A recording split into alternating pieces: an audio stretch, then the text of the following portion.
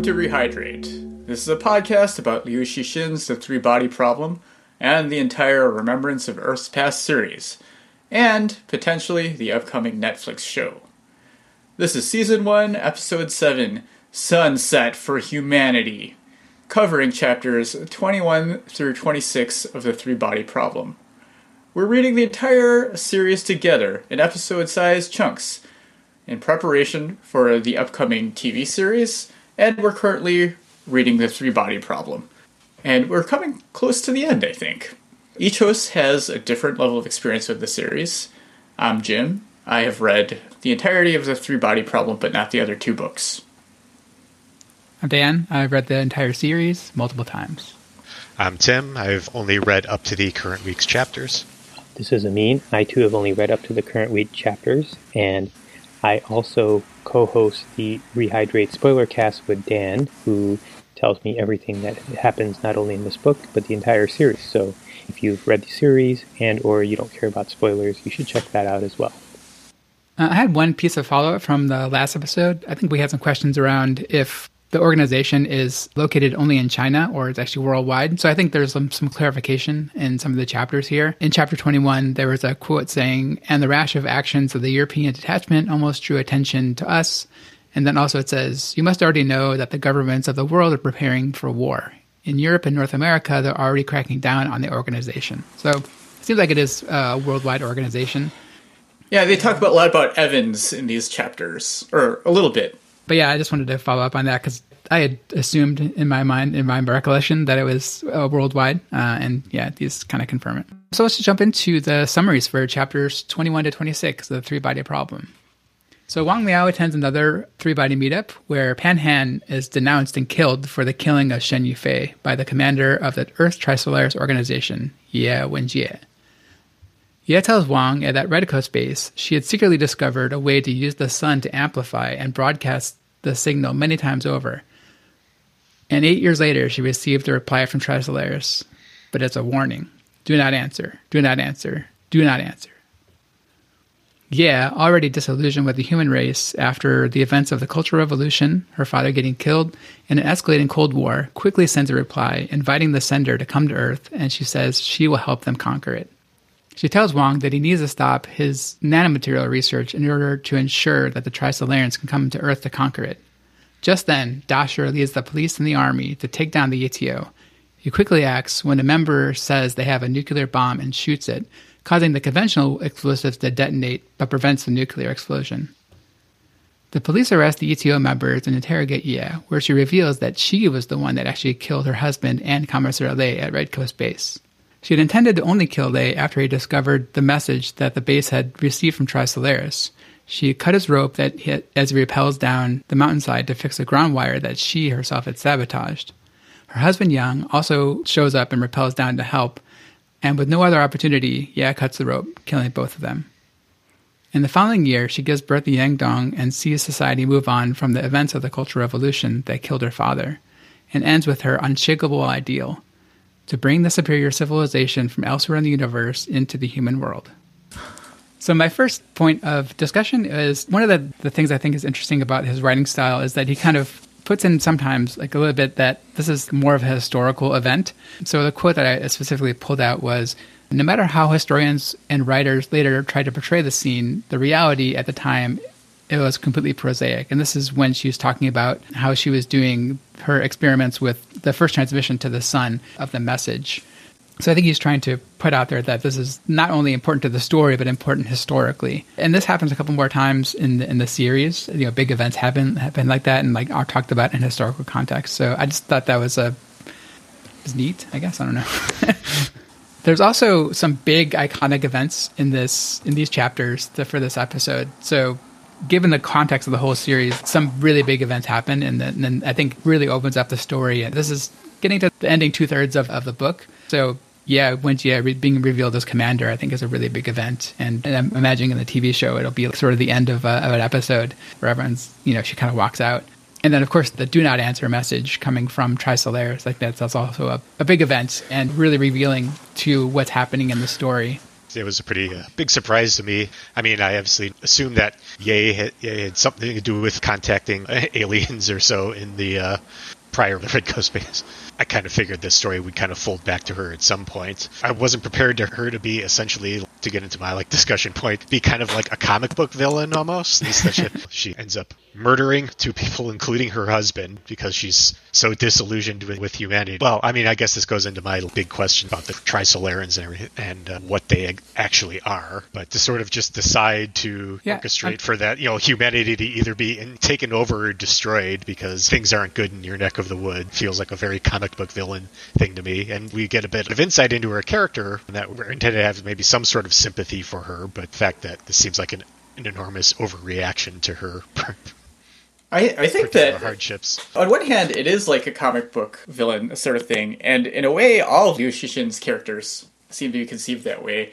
Like in that big meeting, that one guy just shouts out his origins. He's like, hey, everybody, okay, so what happened was I grew up in Israel, but at the same time, I think that is a very human thing to have this intense overreaction. We were just talking before we started the podcast about, Amin was mentioning that the shooting in Evanston. I'm sure that guy feels wronged in some way, and his shooting isn't up to the measure of, whatever wrong he did. So I think a lot of people would push that button if given the chance. If they feel wronged in some way, that seems like putting aside the alien stuff, it seems realistic.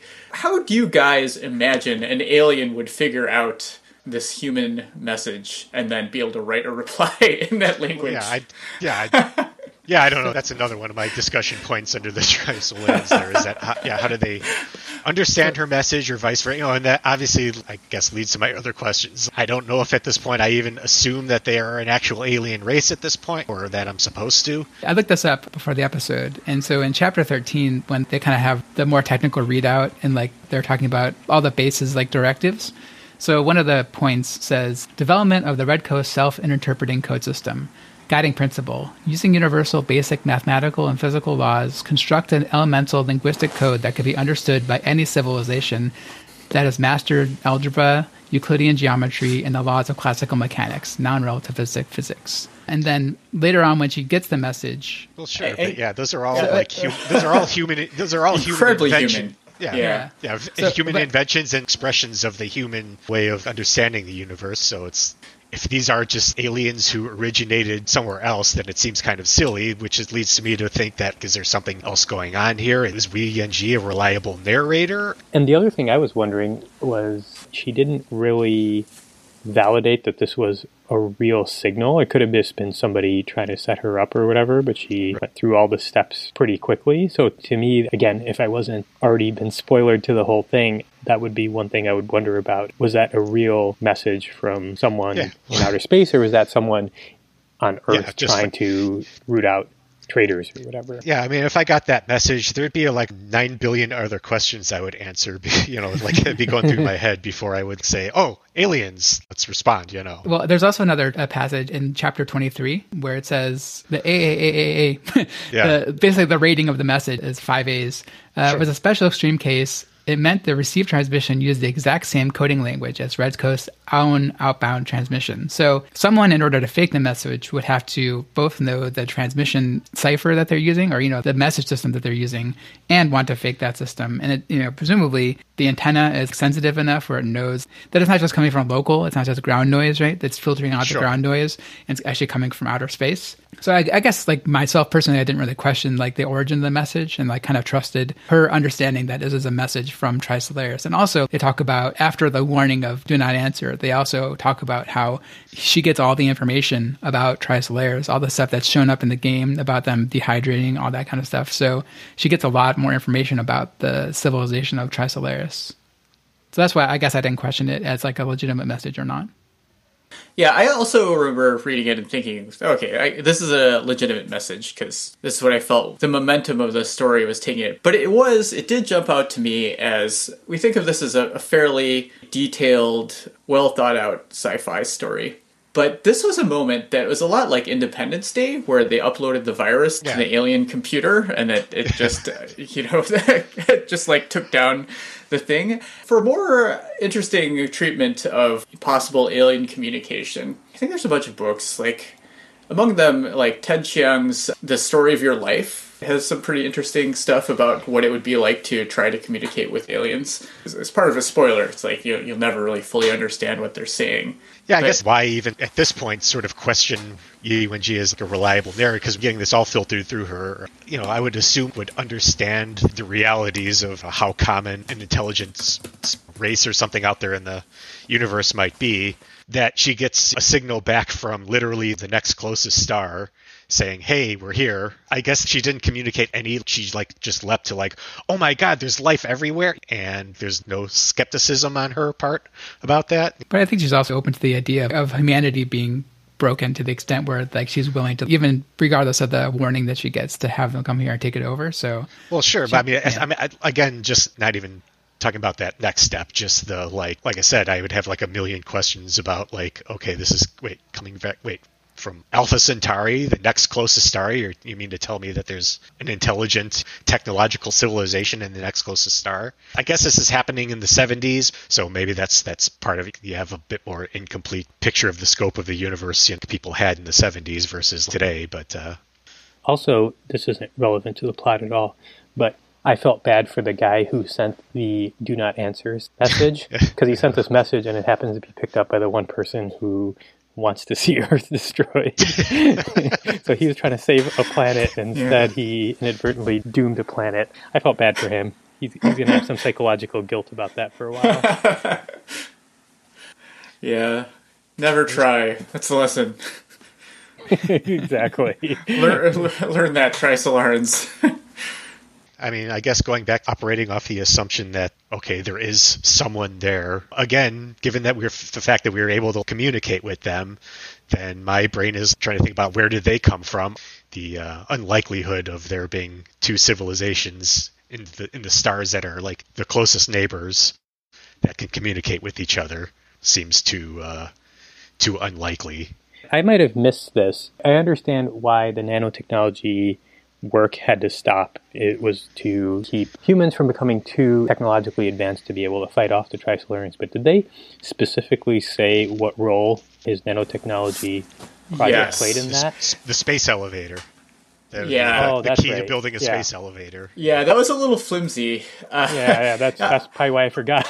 I happen to have watched a documentary about attempts to make a space elevator, and that was a thing that back in the 60s and 70s, people are like, yeah, we'll just make it and it'll be great. We'll just go up to space without having to use these big rockets and stuff like that. Most of the energy consumed in traveling into space is escaping Earth's gravity, so... Right. It basically uses centrifugal force, and you just have this big cable that comes out from the Earth, and once you get it into space, now this is a big trick, once you get into space, it stays up in space. So you have a big cable that is, via centrifugal force, is just extended from the Earth as the Earth spins around. It just whips out there. And then they looked at this in 1975, and they found out that any available material to actually get this out would be too heavy to collapse. So they thought this would be a great idea, but they didn't have any material, right? And this is where the whole nanomaterial kind of thing comes in, would be too heavy. And then in the 90s, they came up with carbon nanotubes, and then everybody had this great hope because carbon nanotubes are 40 times stronger than steel. So right now, there's a space elevator community that are slightly fringe, and that's what they believe that could work. And there have been all these startups that have started and failed because, they tried for 10 years to make a space elevator and didn't work. And mostly they focus on the thing that would go up the cable, and that's apparently pretty easy, relatively in the space of high-tech problems. In 2014, there's some company funded by Google that tried to design a space elevator. And then they just stopped because they found out that no one had manufactured a carbon nanotube strand that was longer than 1 meter. I don't know if that's really that urgent an issue for, what do they call it, the ETO? ETO. They probably have a couple hundred years. They don't really need to get Wang there involved. I guess in this world, maybe we're close to a space elevator, and the space elevator is a critical defense. It still seems flimsy. I mean, But Wang Miao is not the only one who's also being impacted, right? Like, there's other scientists, like all the Frontiers of Science stuff possibly is related. Like, there might be other things, and like he might just be one of many who are impacted by this. Yeah, I'm not going to tell Ye Wenjie how to run her organization, but there's a little bit of a lack of focus there, trying to go for too many things at the same time. But yeah, I mean, that's how real organizations are, so there you go. I couldn't tell whether this was like based in anything real or not, but her whole sun as like a signal amplifier thing. It is neat narratively, but I have no idea if that's like the way the book described it is a little lost on me. Yeah, I actually looked this up ahead of the episode as well. You know, obviously there's creative license there, but there are papers out there that talk about that. There's one specifically called Direct Amplification of Electromagnetic Wave by Beam Plasma Instability and its Application to Solar Type 3 Bursts. And one of the authors is actually named Ding Yi, which is interesting. This is one of those leaps that sci-fi books often do. It's more concerning of itself about what are the implications of what we could do with it rather than answering whether this is actually, at least at this point in our technology, feasible. You know, I think that Liu Xixin probably thought of this, but so let's say you accept the thing about the space mirror. The chances of you hitting the sun at a particular angle, that it reflects off the sun and then hits Trisolaris, which, is pretty far away, is kind of low. I guess the one mitigating thing is maybe they're so advanced that they have a lot of satellites listening for stuff. But still, I didn't really question that much. I mean, when it went, even with just traditional space travel as we know it, once you're in space, you can calculate, as long as your math is right, you can kind of assume things could potentially work out. I know that didn't seem that far-fetched to me. I think he meant it as a stroke of luck kind of thing, but she doesn't know where Trisolaris is, right? Yeah. So when you decide where in the sun to aim your signal, you don't know where it's going to end up, even if you know how to do the math correctly. Did she even aim it, though? Like, it seemed I don't think she aimed it. I think she's like, this is my chance, so... Yeah, it, magnified the results by, 1 million times or whatever they said. It was, by a lot. So, I think, she happened to get, quote-unquote, lucky. Did it bounce off the sun with a wider aperture on it? Yeah, no, I thought that's pretty cool, though. Yeah, I mean, as far as, it sounded convincing.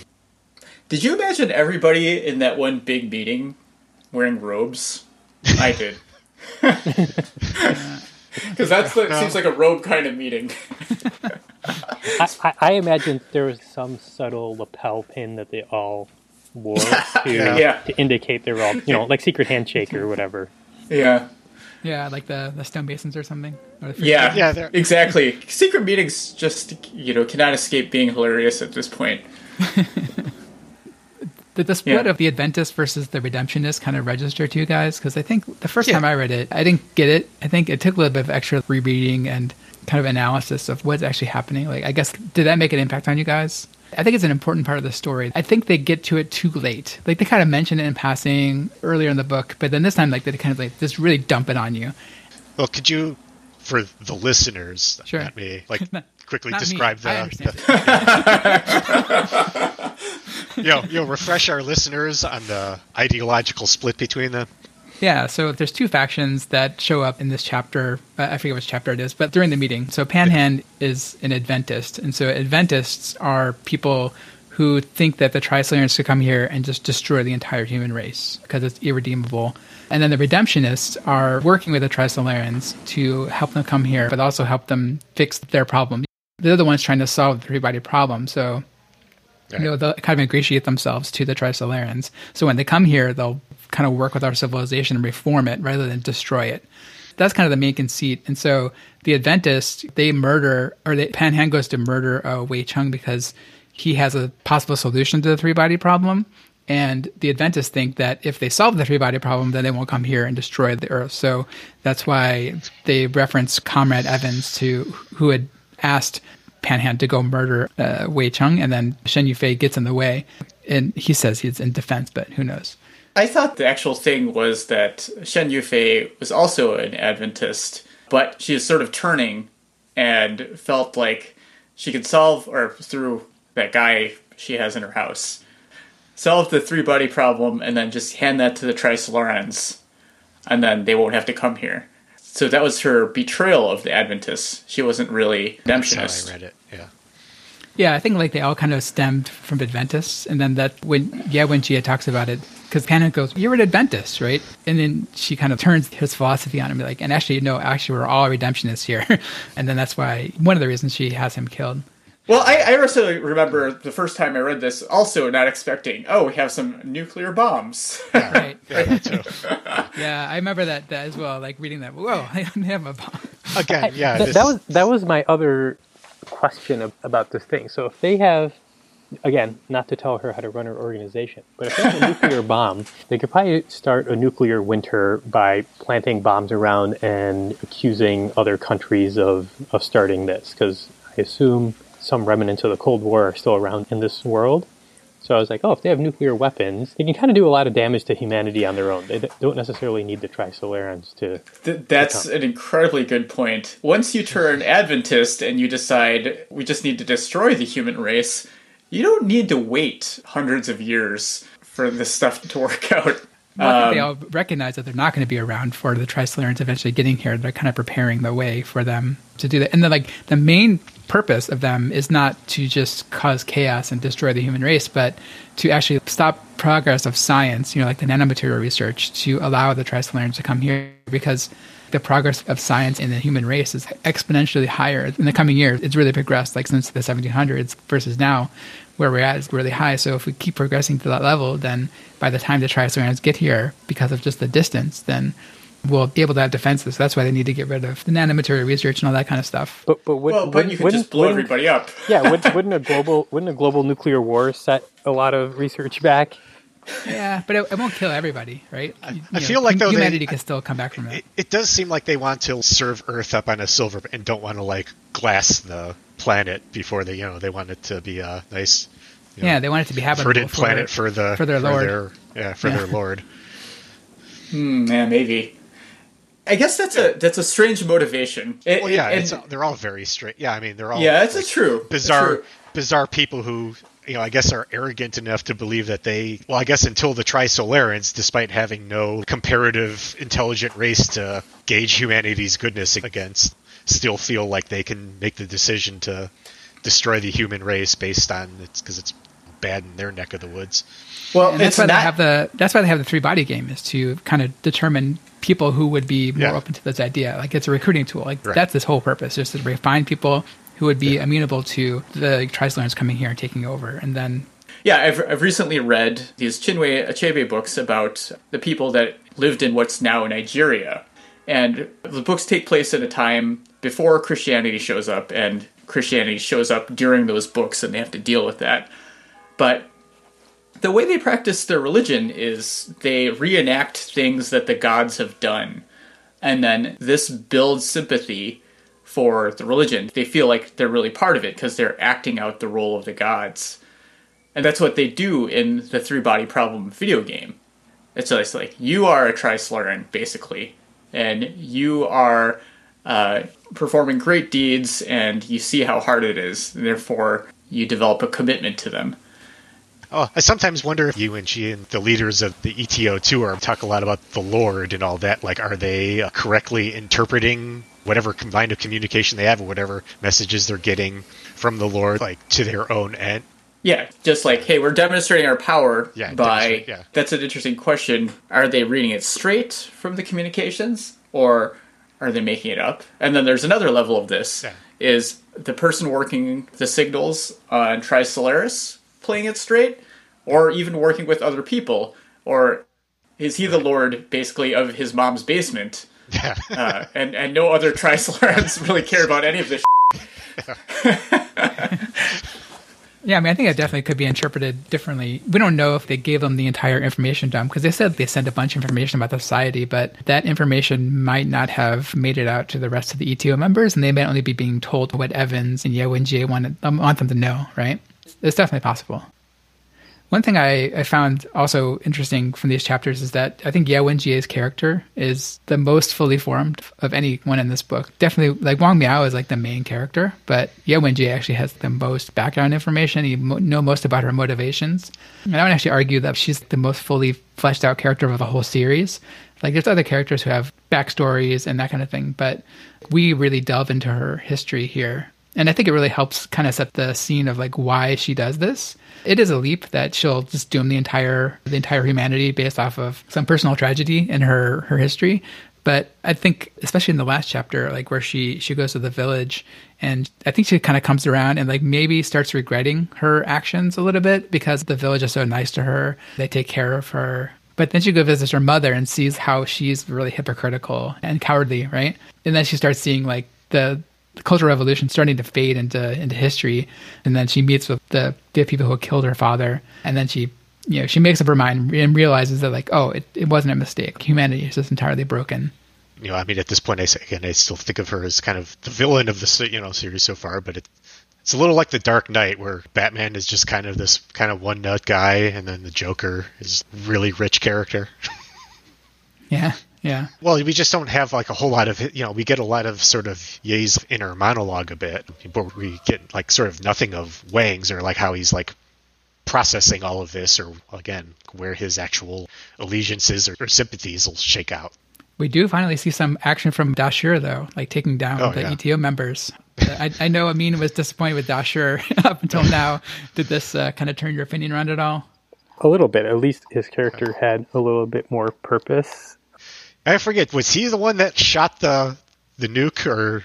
Yeah. Was it another, okay. I hope he did like a cool like action role before that. Like. Yeah, because up until now, he's mostly been just the cop guy, like straight talking to all the upper level generals and that kind of stuff. But now he's actually like leading and doing stuff and kind of saving the day from them potentially blowing up a nuke, right? So a question for Tim and Amin, probably more Tim, since Amin kind of knows what's happening. But like, what are the things that are still kind of outstanding mysteries for you that you want to see solved before the end of the book? What are the big questions that you have? And then next week is our season finale, so we can kind of follow up on those. But yeah. I'm interested to think about what's kind of gnawing at you of like, why is this thing happening? Like, what are the big things? So I already know what happened. So for me, it's more about how they're going to tie up some of these things. Like earlier in the book, there was the whole countdown that he would see in photographs. I want to see how they explain that and what that means for other things as well. So for me, it's more about how well are all these things going to be tied up, because both Jim and Dan have said repeatedly that these books actually wrap up well. So I'm interested to see how they do that. Yeah, I just want to see if the things as presented by Ye Wen-jie are actually true, that there is this alien race and they are coming here, and what she has said about their civilization and all that is borne out, or whether this is just some bizarre fake out or weird invention by this nutty consortium here. Do you guys think that all of this, I'll say more technical content, and especially things that are done electronically, like the way that she sent the return message back to Tri-Solaran, do you think that is going to be easy to show in a visual medium, or do you think there's going to be some other trickery that needs to happen to convey that to an audience? I would guess that they would just go with either some kind of David Fincher kind of thing where they show someone typing and they superpose an overlay or something like that. Or you don't even have to show that. What was that movie? Clear and Present Danger, where there was this really tense scene where like these two agents were typing furiously to get a message out first. And like, I think that worked. I mean, it was funny. Like, me and Dan make fun of that a lot. But operating reciprocity. Yeah. I was going to say, like, I think the books are really enhanced by all the scientific content. That's what we signed up for, right? That was one of the selling points of it. So I'm interested to see, like, how much they dumb it down for TV audiences, because people aren't going to be there for all the detailed explanations of how she actually bounces the signal off the sun and that kind of thing. I mean, we talked about it before with the computer thing last time, but I think now even more, like, it gets more and more into the technical aspects, and it's not a spoiler to say, like, it gets even more scientific in the last chapters. There's a lot of science that's kind of dumped on you, and it's a little bit of hand-wavy stuff, but it still gets really, really complicated, and like that's going to be the hardest thing, I think, to kind of convey to TV watching audiences is what's the balance of storytelling versus scientific content. This is all really based in, I think, or to me, like, my assumption is that it's based on real physics, but I think they're going to kind of hand wave over it, maybe? I don't know.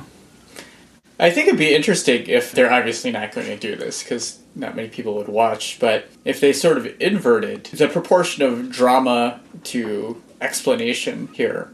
It's kind of hard to say exactly what it would be like, but the main focus in, intense TV series and things like that is the drama. And again, like you said, handwave through any technobabble or anything like that. I think setting expectations, this is a really broad thing to say that is hard to implement, but setting expectations differently, I think would help in a show like this, where you're just going to say, hey, this isn't going to be like wall to wall, hanging off the edge of a building while somebody's trying to stomp on some finger stuff. There's been like movies and TV shows that have been a little drier as far as like sci-fi, and like done a good balance of, I don't know, I guess I'm thinking of like Alex Garland, for example, who kind of wrote Sunshine and Ex Machina. I kind of see a tone similar to that. Amin and I also talked about on the spoiler cast a couple weeks ago about all the scientific explanation that happened in like Interstellar, where they talk about complicated scientific explanations of like how black holes work and how gravity affects time and that kind of things. And I think they did it well. People understood mostly. And it also, I think people got interested in like black holes after that. I think that was done really well. But that's also a movie with a big budget behind it, and it didn't have as many concepts. It only had a couple. Where this is like they have a whole bunch of different disciplines in this series. I don't know. I think that might be also another model that they could follow of balancing the science versus the drama. Thanks for listening. Leave comments by emailing us at rehydrate@fastmail.com or on Twitter @RehydratePod. Please join us next time for the season finale, Episode 8, Bugs, where we will be reading chapters 27 through 35 of Three Body Problem. And perhaps it will be revealed that the Trisolarans are actually really tiny and are no threat to humanity at all. All right.